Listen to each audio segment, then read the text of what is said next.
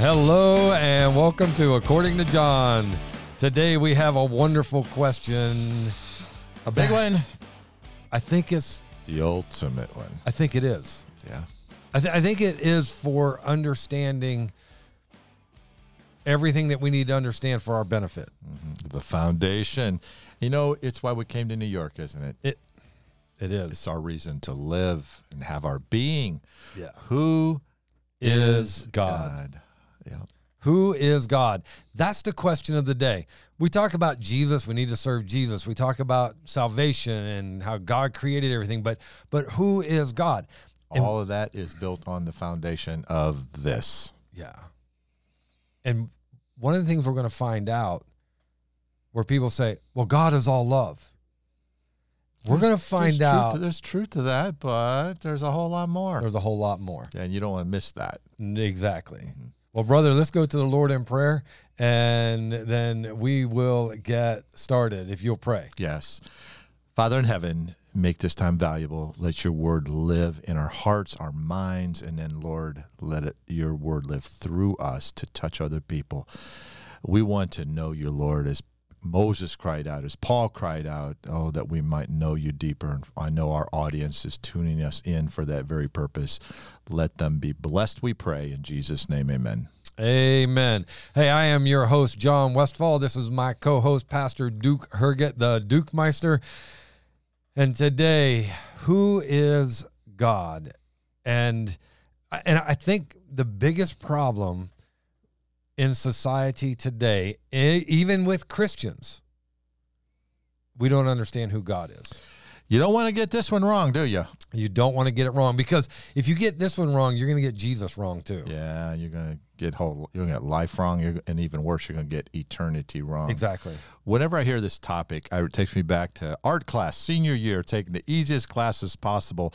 My friend Dallas Waggle, who was a rocker, he went on to big time rock and roll band, and he got saved about 5 years after me. He had a praying mama, and he became a pastor. I'll be preaching his church at Lucas Foursquare Gospel Church in Lucas, Ohio on Labor Day weekend.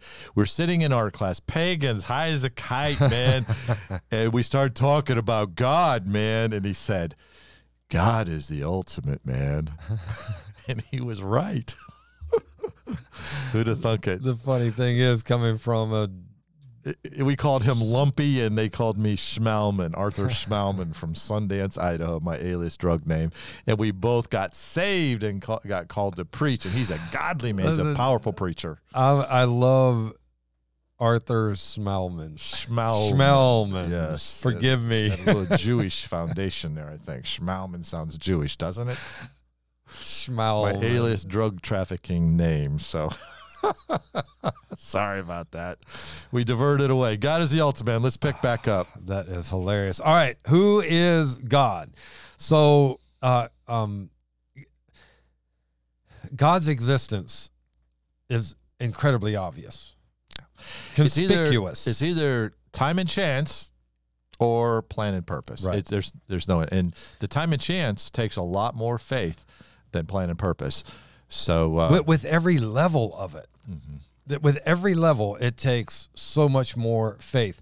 And you know, when we look at this, we see it through creation, and here's the other thing: we see it through man's conscience that God exists. Yeah. How do you explain the chemistry of consciousness? Right. I just read Song of Solomon this morning. How do you explain the geochemical realities of affection in the human emotion spectrum?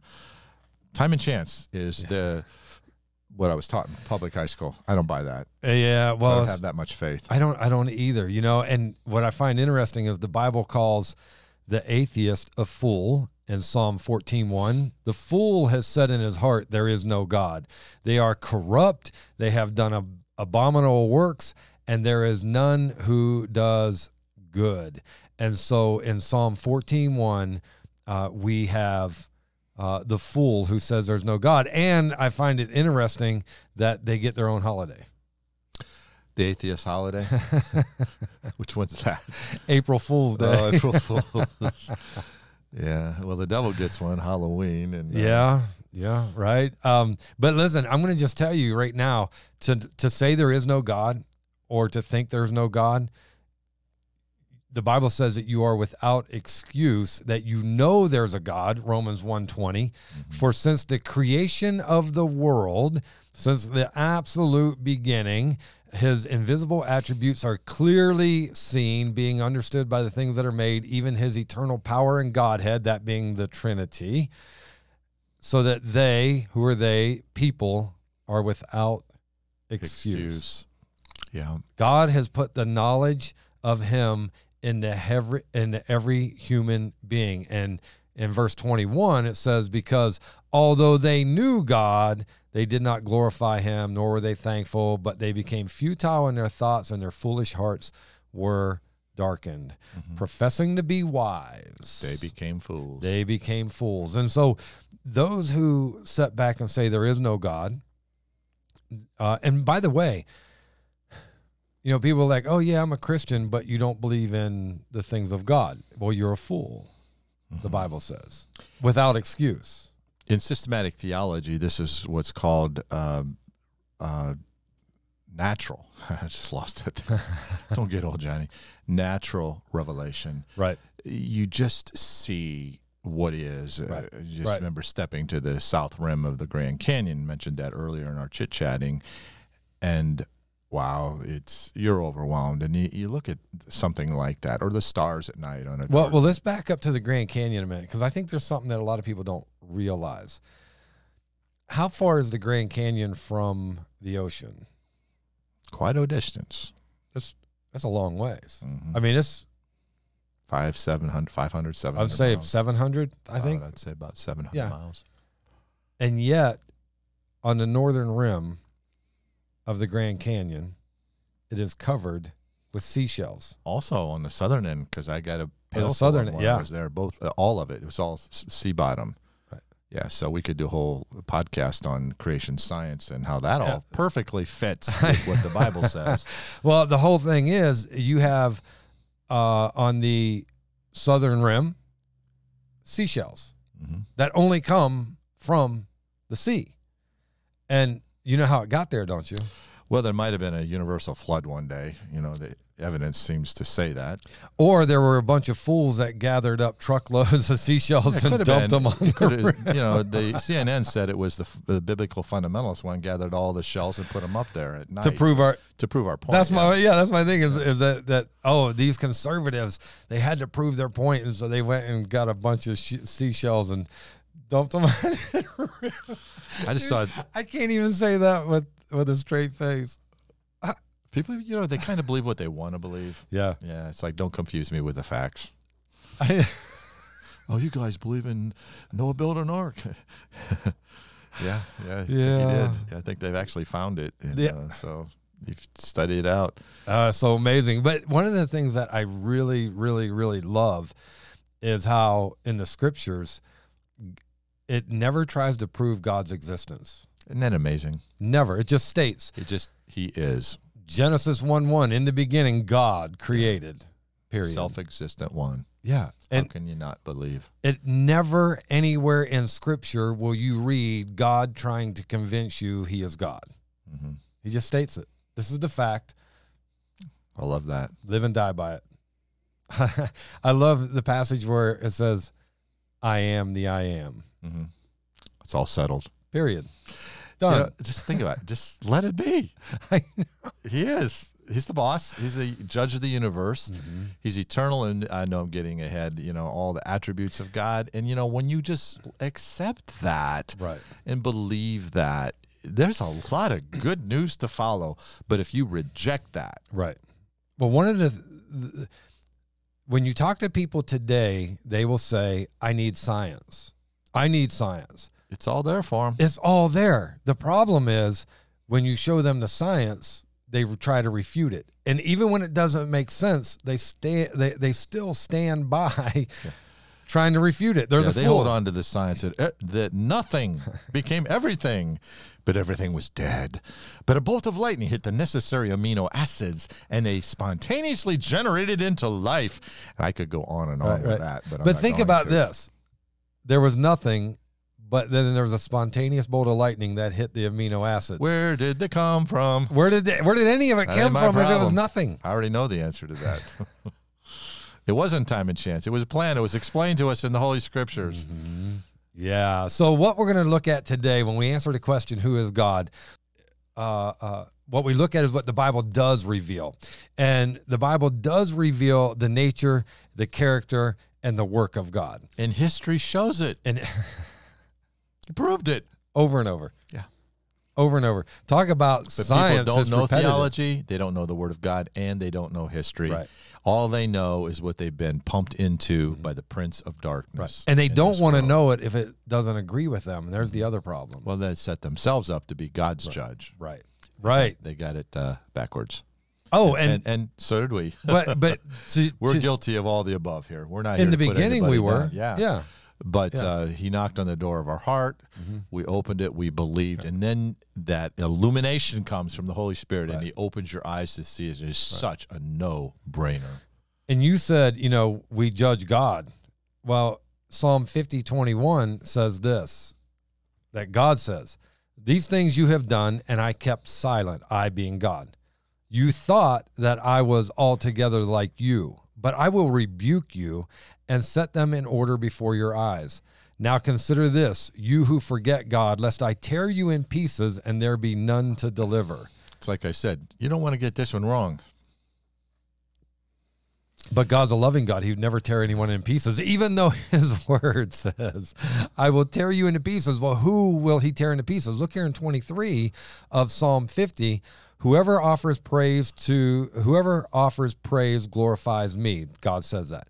And to him, the person who orders his conduct aright, in other words, to the person who adjusts himself according to God, God says, "I will show the salvation of God." I'm thinking of the movie Lion King, which I did not see, but who was that main lion there? What was his name? I didn't see it either. Okay, whoever it was asked about him, is he safe? And they said, no, he's not safe, but he's good. Right. And I would say, and that, of course, that was kind of as an illustration of who God is. Yeah. God, I wouldn't say is exactly safe. Not for the lost, he's not safe. But he's good. For those who call on him. His mercy is extended. Yeah. And those who call upon him are going to find him to be loved. Yeah. Those who reject him, those who judge him, those who try to put him in their box, he's not safe. One of the things that I always tell people is the definition of God. Mm-hmm. And we have to cover the definition of God.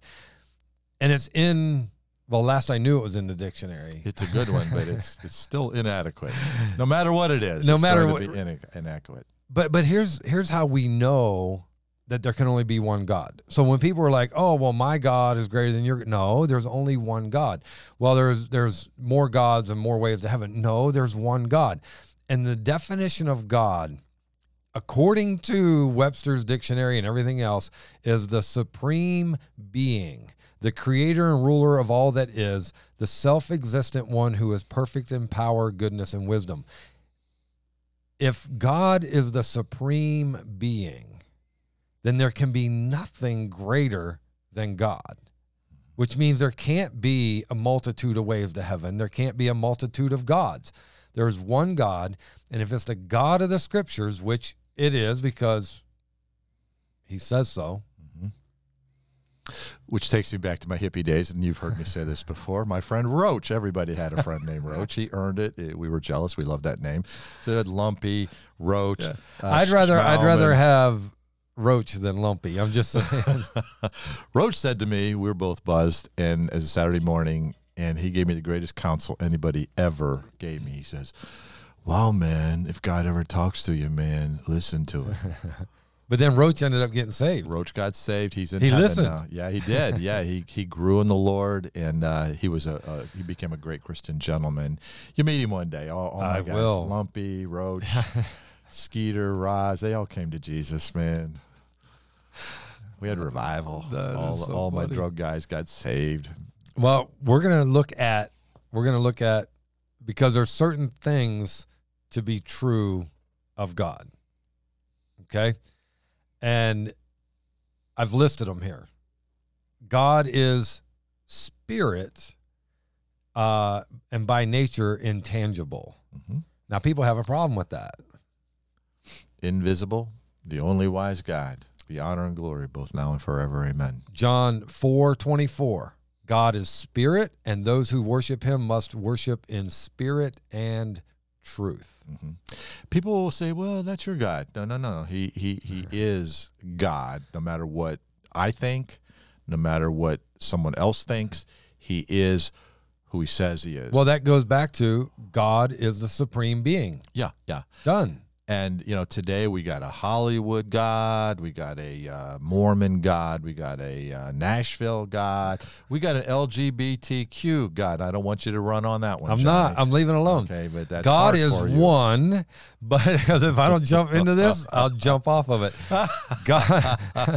You're doing great, Johnny. I'm proud of you, buddy. God is one, but he exists as three persons. The Father, the Son, and the Holy Spirit, which we call the Trinity. Matthew 3:16 through 17.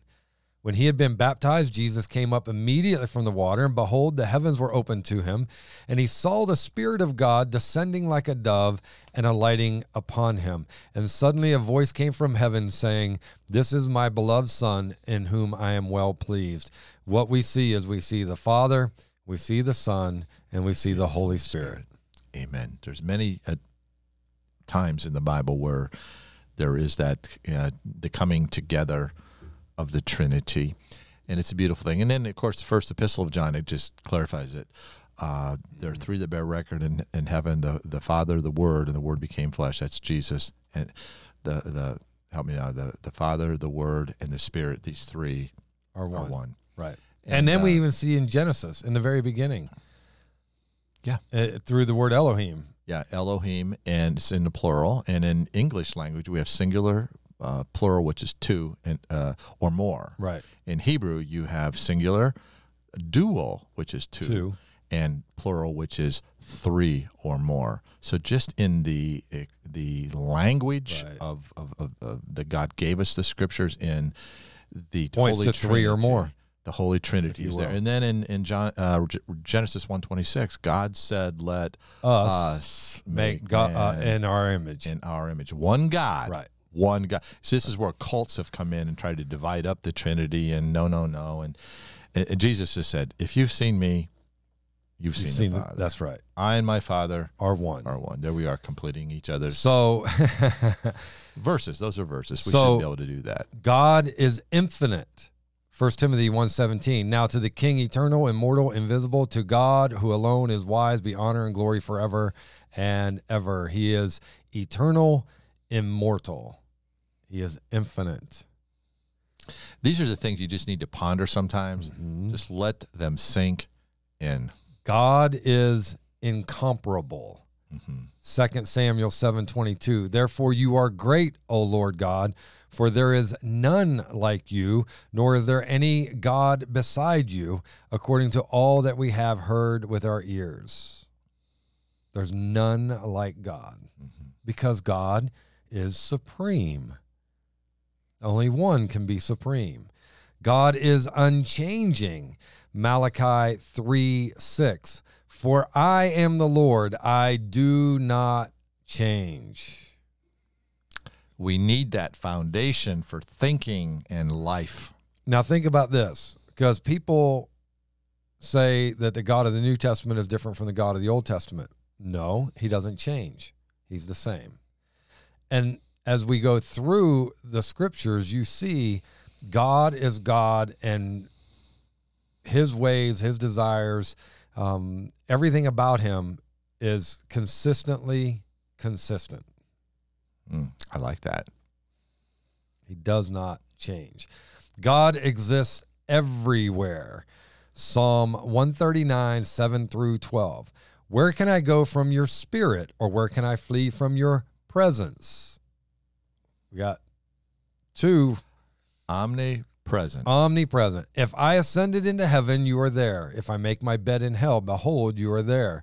If I take the wings of the morning and dwell in the uttermost parts of the sea, even there your hand shall lead me, and your right hand shall hold me. If I say, surely the darkness shall fall on me, even the night shall be light about me. Indeed, the darkness shall not hide from you, but the night shines as the day. The darkness and the light are both alike to you. Amen. The attributes of God. He is supreme everywhere. And when people say, oh, God's in hell, what this is saying is God can go anywhere he chooses. He's omnipresent. Omnipresent. There's nowhere he can't be. Yep. God knows everything. Psalm 147:5. Great is our Lord and mighty in power. His understanding is infinite. And then we see in Isaiah 40:28.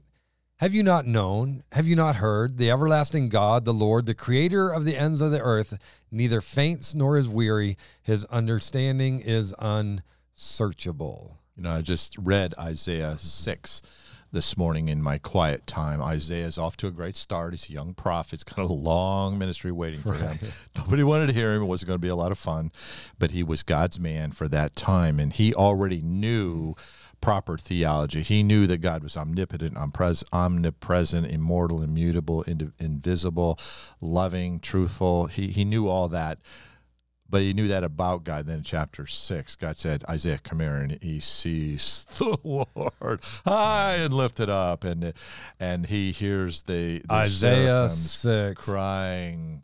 What were the seraphims crying? Holy, holy, yeah, holy. Yeah. And so he took all these truths that he knew, that he believed, and then it became real. Yep. And that's what God wants to do in our lives. He wants to take his promises and we're hold us kind of in awe of them, and then we start believing them, and then we have those awesome moments where he keeps his promise and he manifests himself to us. And let me tell you, that changed everything for Isaiah.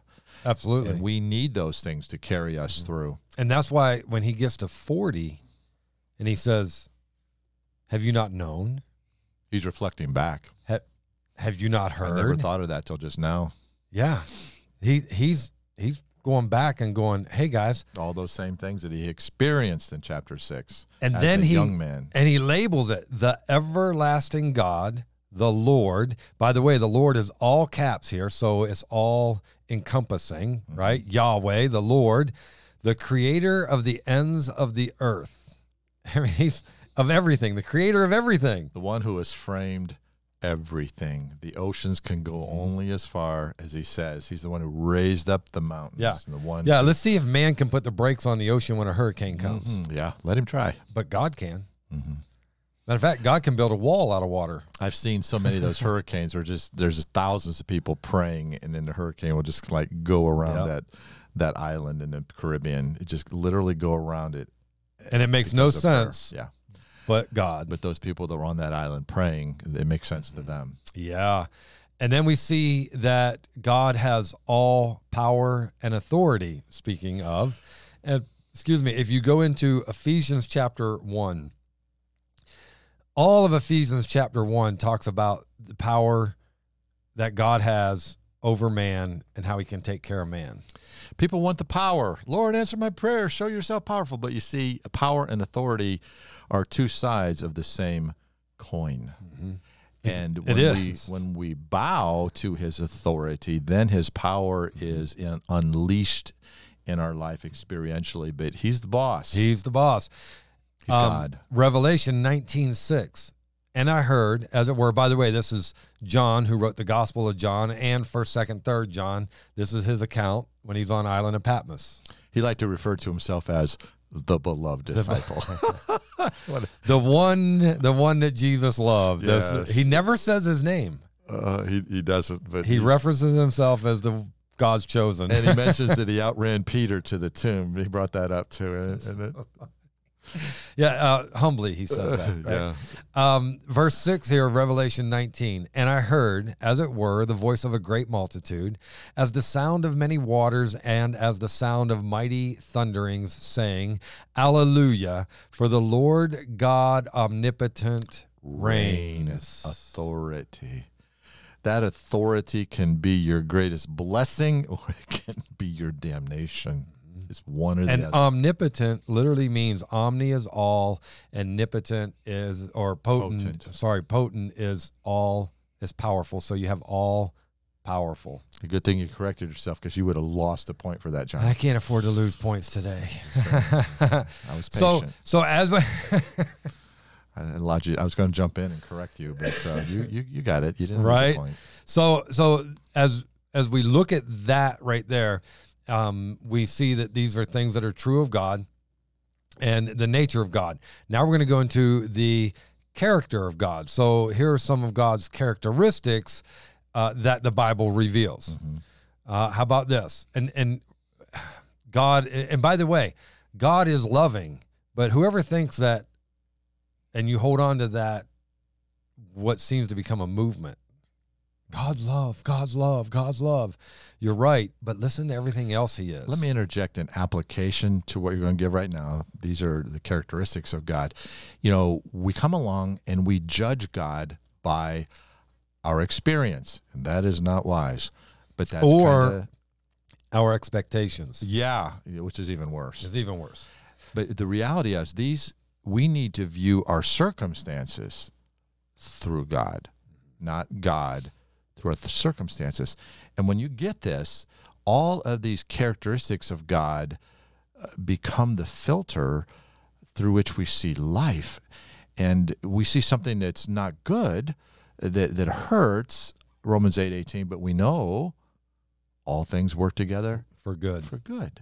So this is so important to just be foundational in our very being, in our thinking, that we have the right view, the biblical view, let God tell us who he is, and then we begin to view life that way, and now we're heading somewhere good. Absolutely.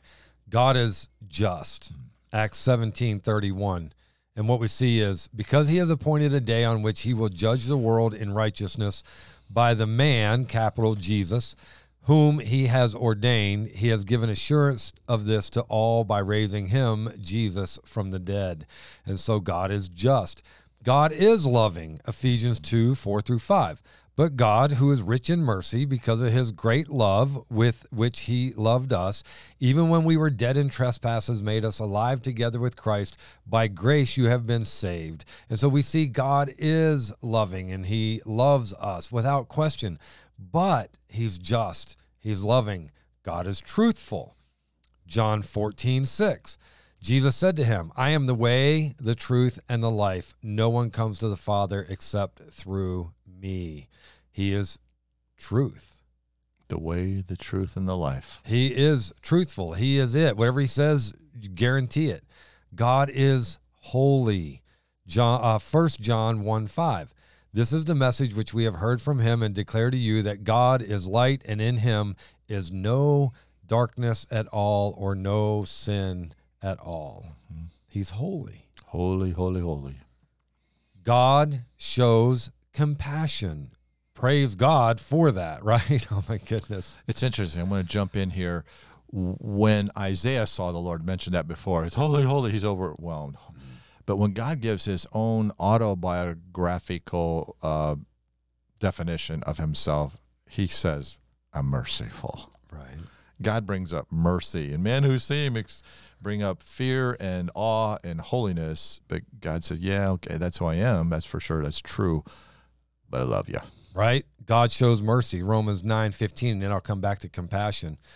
Romans 9:15 says, for he says to Moses, I will have mercy on whomever I will have mercy, and I will have compassion on whomever I will have compassion. God chooses and deals with us how he chooses to deal with us. In 2 Corinthians 1:3 on compassion, blessed be the God and Father of our Lord Jesus Christ, the Father of mercies and God of all comfort. Mm-hmm. Thank you, Lord. Right? Oh my dude, can you imagine if it weren't for God's mercy and his compassion, and now we get to God shows grace. Unmerited favor. Unmerited. We don't deserve it. We can't earn it, but because he loves us, because he's compassionate, and because he has mercy, The gift of God. he extends it to us. And so when we look at the grace, Romans 5:17, for if by the one man's offense death reigned through the one, much more those who received abundance of grace and of the gift of righteousness will reign in the life through the one Jesus Christ. And again, we receive the abundance of grace. Like not just, yeah, okay, I'll give you. Let's just slide on that. Yeah. No, it's grace that abounds. I've heard grace is God gives us what we don't deserve, and mercy keeps us from getting What we do deserve. Grace and mercy be extended. They're to you, hand in so- hand. Yeah. They go together. God, and this is one that people struggle with. God judges sin. If you go to the scriptures, you won't struggle with it. If 'Cause you, it's there. how about this? If you just believe the scriptures, you won't struggle with it. If God didn't judge sin, he would be unrighteous because he's holy. He's holy. Holiness requires it. It demands it, right? God judges sin, Psalm 5:5. The boastful shall not stand in your sight. You hate all workers of iniquity. Now, I use this verse when people say, well, God hates the sin but loves the sinner. That's not true. It's not quite true, is it? It's not true. The boastful shall not stand in your sight. You hate all workers of sin. And then verse 6 goes on. And this is what people have got. They've got to get this. You shall destroy those who speak falsehood. The Lord abhors the bloodthirsty and deceitful man. So if you're not saved, you are a worker of sin or a worker of iniquity, right? And he extends his mercy and grace for you to repent. For you to repent. And if you choose to tune him out, Right. then this is your condemnation. He that believeth, John 3, is not condemned. But he that believeth not is condemned already. Yeah. And in 6, he says that he will destroy all of those who speak falsehood, and the Lord abhors the bloodthirsty, deceitful man. And so if you're not a believer in Jesus Christ, you're a deceitful man. Mm-hmm. Because you speak lies. You do not speak the truth because the truth is not in you. You're of your father, the devil. John chapter 8. Isn't it amazing how there's always pushback when it comes to God's authority? When it pushback when it comes to God judging. Yeah. God is love, God is love. And then they just push back on 60% of the Bible. It's like, no, the Bible's one book and God is one God. And he never changes. And he never changes. And so people take this God is love thing, which is true, and then they throw out half the Bible to trying to justify the sinner and let sin slide. Oh, it's okay to sin, and God is love. That'll cover it. It'll only cover it if people recognize their sin and repent from their sin, confess and repent. And then it is God is love. There's no question. But you can't throw any of the scriptures out. Right. And God's love is only extended as far as you repent. So God extends his love, for God so loved the world that whosoever should call upon the Lord shall be saved, right? So God's love for the lost person is in the offer to get saved. Yeah. Nay, I say unto them, Jesus said twice, except you repent, you will what? Johnny. I was just wondering. Perish. Oh, I love to see that blank look come on your face. Did you see it? I did. I loved. I wish I had got a picture of it. My brain literally shut off. Oh, that was sweet. I enjoyed it. It only lasted for a second, but it was sweet. But Jesus said that Right. twice. Right. Right. Except you repent, you will perish. And that did make Jesus happy. He is extending mercy. He's extending grace. He's going to a cross. He's going to be separated from the Father, so we don't have to. He pays the way of salvation. And then we come along and tweak him. Right. We say, oh, well, we like this. We don't like that. So we'll throw that out. No, he's Lord. He calls the shots. Lord of all. He's the judge. Excuse me, I'm getting No, fired up here, but you're right, and that's what I'm saying. These people are like, God is love. Listen, God is love for the lost person. God is love in the offering. I love that phraseology. Say it again. God is love in the offering of salvation. After that, if you reject that, God's love ends right there. If you accept Jesus Christ as your Lord and Savior, God's love continues on now as a father would love their child. Yeah, the whole fatherhood of God kicks in. Oh my. This is right. This is sweet part now. So when we talk about God judges sin, that's how it looks. And God's love, that's how it looks. Like that's the reality of God's love. And God hates. That word hate literally means hate. And we're only quoting him. Exactly. All those who live in sin and deny Christ. Mm-hmm. He hates them. Yeah. God does not love them. His love comes in the invitation, but it ends in the rejection. Mm-hmm. Yeah. It is what it is. It can't be more biblically clear. It's not complicated. It's not. And the only thing that complicates it is man's desire to have his own way. There you go. Now. Write that down, John. I'll sign it. God, right? It's true. Now, that being said, we get to the next one. God offers forgiveness. Thank you, Lord. Psalm 130, verse 4, but there is forgiveness with you, God, that you, God, may be feared. Then we go and he says, the psalmist says, I wait for the Lord, my soul waits, and in his word I do hope. And then he goes on. But the reality is there's forgiveness with God if we repent. Mm-hmm. If we don't repent, forgiveness is gone. Mm-hmm. There's no relationship. There's no relationship. It's done. And so we cannot, listen, guys, we cannot understand God apart from his works. So let's look at his works. And these works are past, present, and future, by the way. God created the world. Genesis 1:1, we've read that before. In the beginning, God creates the heavens and the earth. Isaiah 42:5, thus says God the Lord, who created the heavens and stretched them out, who spread forth the earth and that which comes from it, who gives breath to the people on it and spirit to those who walk on it. Can you get any more clear than that? It's not a matter of clarity. It's a matter of willfully Great point. reaching out to him or willfully rejecting him. Yeah. Or, as people do, that, well, I don't reject him, but that's not how I see it. You rejected. You did reject him. You did. When you don't listen, when my dad came in and told me to do something, it was not a suggestion. And I did it, there was blessings to follow. Right. But if I didn't do it, I wish I had. There was a curse to follow. Yeah, there was. It is what it is.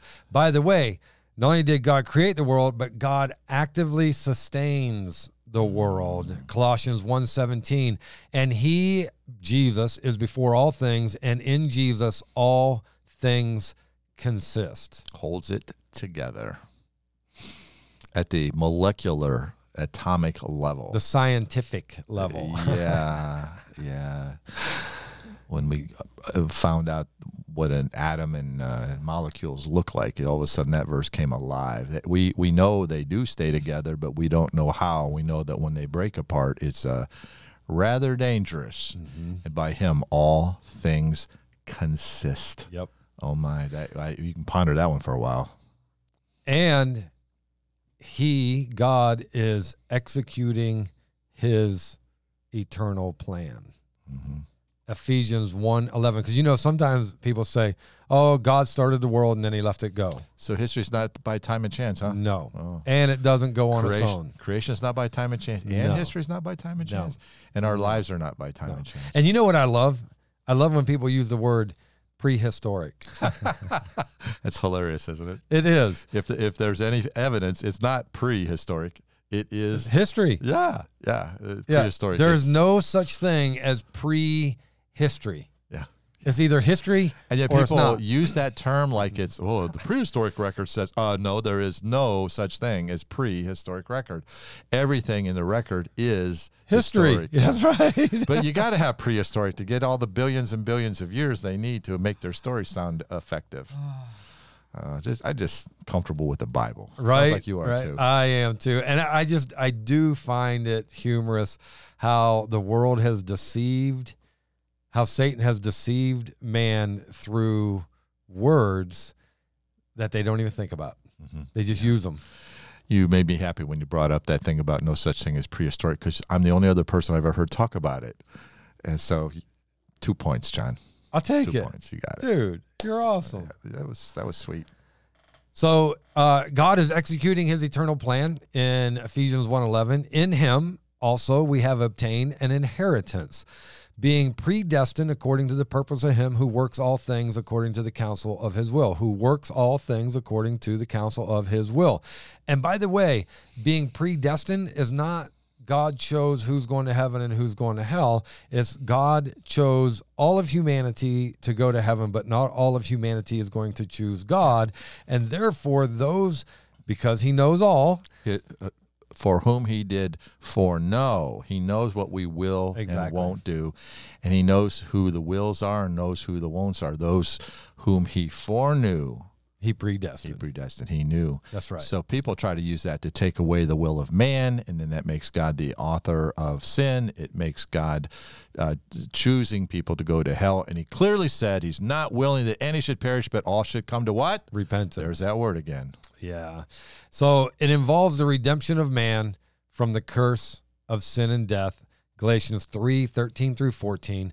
Christ has redeemed us from the curse of the law, having become a curse for us, for it is written, cursed is everyone who hangs on a tree, that the blessing of Abraham might come upon the Gentiles in Christ Jesus, that we might receive the promise of the Spirit through faith, which is eternal life through the death of Jesus Christ. Every verse in the Bible is for this purpose. He wants us to go to heaven. It involves the redemption of man. Yep. God is love. He draws people to Christ because listen, and it's through the Holy Spirit, but the Father draws man to Christ. John 6:44. No one can come to me unless the Father who sent me draws him, and I will raise him up in the last day. He disciplines his children. Hebrews 12:6. For whom the Lord loves, he chastens and scourges every son whom he receives. Listen, God disciplines his children. For who the Lord loves, he disciplines. That shows that there's distinct difference between the ones he hates and destroys. He just kind of lets them go because they don't listen. They don't even want anything to do with him. They don't want anything to do with his son. Why would he speak to the wall? Exactly. He spoke. They chose not to listen, and seems like he chooses not to speak anymore. The Spirit of the Lord will not always strive with man. Won't happen. He will judge the world. Revelation 20:11 through 15. Then I saw a great white throne and him who sat on it, from whose face the earth and the heaven fled away, and there was found no place for them. And I saw the dead, small and great, standing before God, and books were opened, and another book was opened, which is the book of life. And the dead were judged according to their works by the things which were written in the books. The books are the account of everything you've ever done. The book of life is the names of those that are children of God. Clear difference. Then it says in verse 13, the sea gave up the dead who were in it, and death and Hades delivered up the dead who were in them, and they were judged, each one according to his works. Then death and Hades were cast into the lake of fire. This is the second death. And anyone not found written in the book of life was cast into the lake of fire. And by the sea gave up the dead who were in it, right? And then you see all all, he says, I saw the dead, small and great, everyone standing. Listen, there is no place anybody's ever been or going that God won't pull them in and bring them back to be judged. When I was in Bible college, God had called me to preach. I'm preparing to be a pastor. I read this verse every day because that's why we do what we do. Absolutely. Because God doesn't want people to go to hell. He doesn't want them to be in this judgment. They don't need to be in this judgment. Right. God has provided a Savior, and then he puts in the hearts of people like Pastor John and I and your pastors to give our whole lives to tell this message. Yep. Absolutely. That's it. So that explains us, who we are, what we do. Yep. And who is God? God says, once you have a relationship with my son, Jesus Christ, you will then know who I am. And the relationship is in John 1:14. And the word became flesh and dwelt among us, and we beheld his glory, the glory as of the only begotten of the Father, full of grace and truth. It is Jesus Christ, this relationship with Jesus, right? He is the one that's begotten of the Father that allows us to come to the Father, right? And so the Son becomes flesh, he becomes man, and he literally becomes, if you will, the bridge between man and God. John 14:6. Jesus said to him, I am the way, the truth, and the life. No one comes to the Father except through me. There is no other way. And we don't need another way. But we only need one. You're never going to know God without Jesus. We only need one way. He provided it, and I rejoice in that. Other people, Oprah gets freaked out when you bring that verse to her. I've heard her freak out. He can't be the only way. I've heard Joel Osteen skate around that. Well, I don't know what's in their hearts. So it's so simple. Why would anybody struggle with that? Well, and 1 Timothy 2:5 says this, for there is one God and one mediator between God and men, the man Christ Jesus. So if you're praying to Mary, it's not right. And if you're praying to Mary, that means you're not saved because you don't understand that Jesus is the only way and the only one that takes it to the Father. Yeah, I think anybody prays to Mary makes her cry. I think it does. Of course, she's not omnipotent and omniscient, and she doesn't probably know it's happening. Like if she knew it, it would make her cry. She called God her Savior. In Luke chapter 1. Yeah. But there again, or when 2. you get away from the one scripture, or 2? Is it 1 or 2? 2. I think it's 2. Yeah. But it's just another example. You depart scripture and you do things that are unscriptural. Right. And just go back to scripture and be right. Yeah. It is only through Jesus that we can have forgiveness of sins and reconciliation with God. Ephesians 1:7, in him, Jesus, we have redemption through Jesus' blood, the forgiveness of sins according to the riches of his grace. Only through Jesus. John 15:15. No longer do I call you servants, for a servant does not know what his master is doing, but I have called you friends, for all the things that I heard from my Father I have made known to you. And so you see this relationship, right? It's no longer do I call you servants, but now I call you friends, because why? The relationship is there. And then we have Romans 5:10, for if when we were enemies, we were reconciled to God through the death of his Son, Jesus, much more, having been reconciled, we shall be saved by Jesus' life. Amen. It's only through the Son, Jesus Christ, that we have eternal salvation. 2 Timothy 2:10. Therefore, I endure all things for the sake of the elect, that they also may obtain the salvation which is in Christ Jesus with eternal glory. Everything is in Jesus. Colossians 2:9. For in him dwells all the fullness of the Godhead bodily. I'm telling you guys, listen, it is all Jesus. Sweet surrender to Jesus. All this is comforting. When we don't surrender to Jesus, we have conflict. Comfort or conflict, we choose. Yeah. So listen, I'm just going to say this. To really know who God is, if you're going to answer the question, who is God? We've given you a bunch of information. But if you want to know it personally, you have to surrender to Jesus Christ as your Lord and Savior. Then you know who God is. Because to know who God is, all we have to do is look at Jesus. It's the ultimate, man. It's the ultimate, man. Hey, guys, I hope this has helped you. And if it has, please like, share, subscribe, and follow. And until next time, God bless.